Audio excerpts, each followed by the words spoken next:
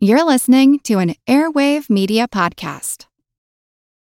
For the ones who work hard to ensure their crew can always go the extra mile, and the ones who get in early so everyone can go home on time, there's Grainger, offering professional-grade supplies backed by product experts so you can quickly and easily find what you need.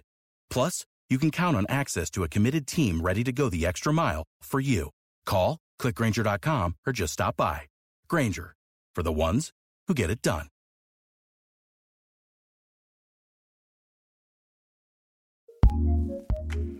Acast powers the world's best podcasts. Here's a show that we recommend. Hi, I'm Anna Faris, and I have this podcast fittingly titled Anna Faris is Unqualified, where each week a different celebrity and I attempt to give relationship and dating advice. Recent co-hosts have included Matthew McConaughey. You got somebody you care about, you lost track of them. Go find out. Margaret Cho. Vacation sex is always irresistible. Gwyneth Paltrow. I could make it all about them and not have to focus on my own problems. And Seth Rogen. So if you're wondering what your favorite celebrity or I would do in your situation, just listen and subscribe to Anna Faris is Unqualified. Free on Apple Podcasts, Spotify, or wherever you listen to podcasts. Acast helps creators launch, grow, and monetize their podcasts everywhere. Acast.com. Here's a program from our archives. Every September in North Africa's Atlas Mountains, one of the nomadic Berber tribes known as the Ait Hadidu hold a marriage festival. I'm Jim Metzner, and this is the Pulse of the Planet.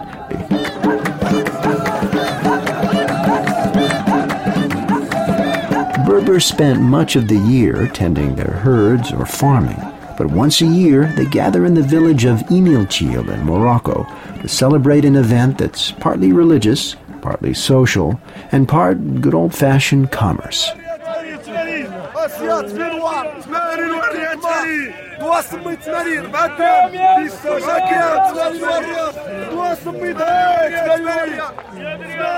During the festival, there's an encampment of thousands of people settled in the valley of Imilchil, and in one area, goods of every description are sold, including clothing, both second-hand and new.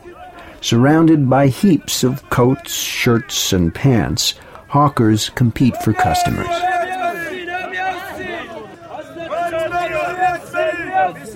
On a hill on the other side of the encampment, there are donkeys, sheep, and goats being inspected and offered for sale.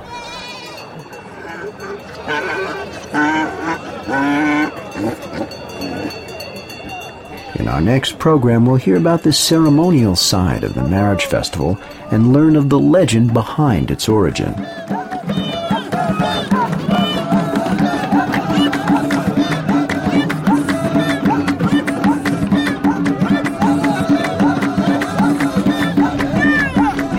Additional funding for this series has been provided by the National Science Foundation. I'm Jim Metzner. We've been listening to a program from our archives. If you want to hear more, check out our podcast.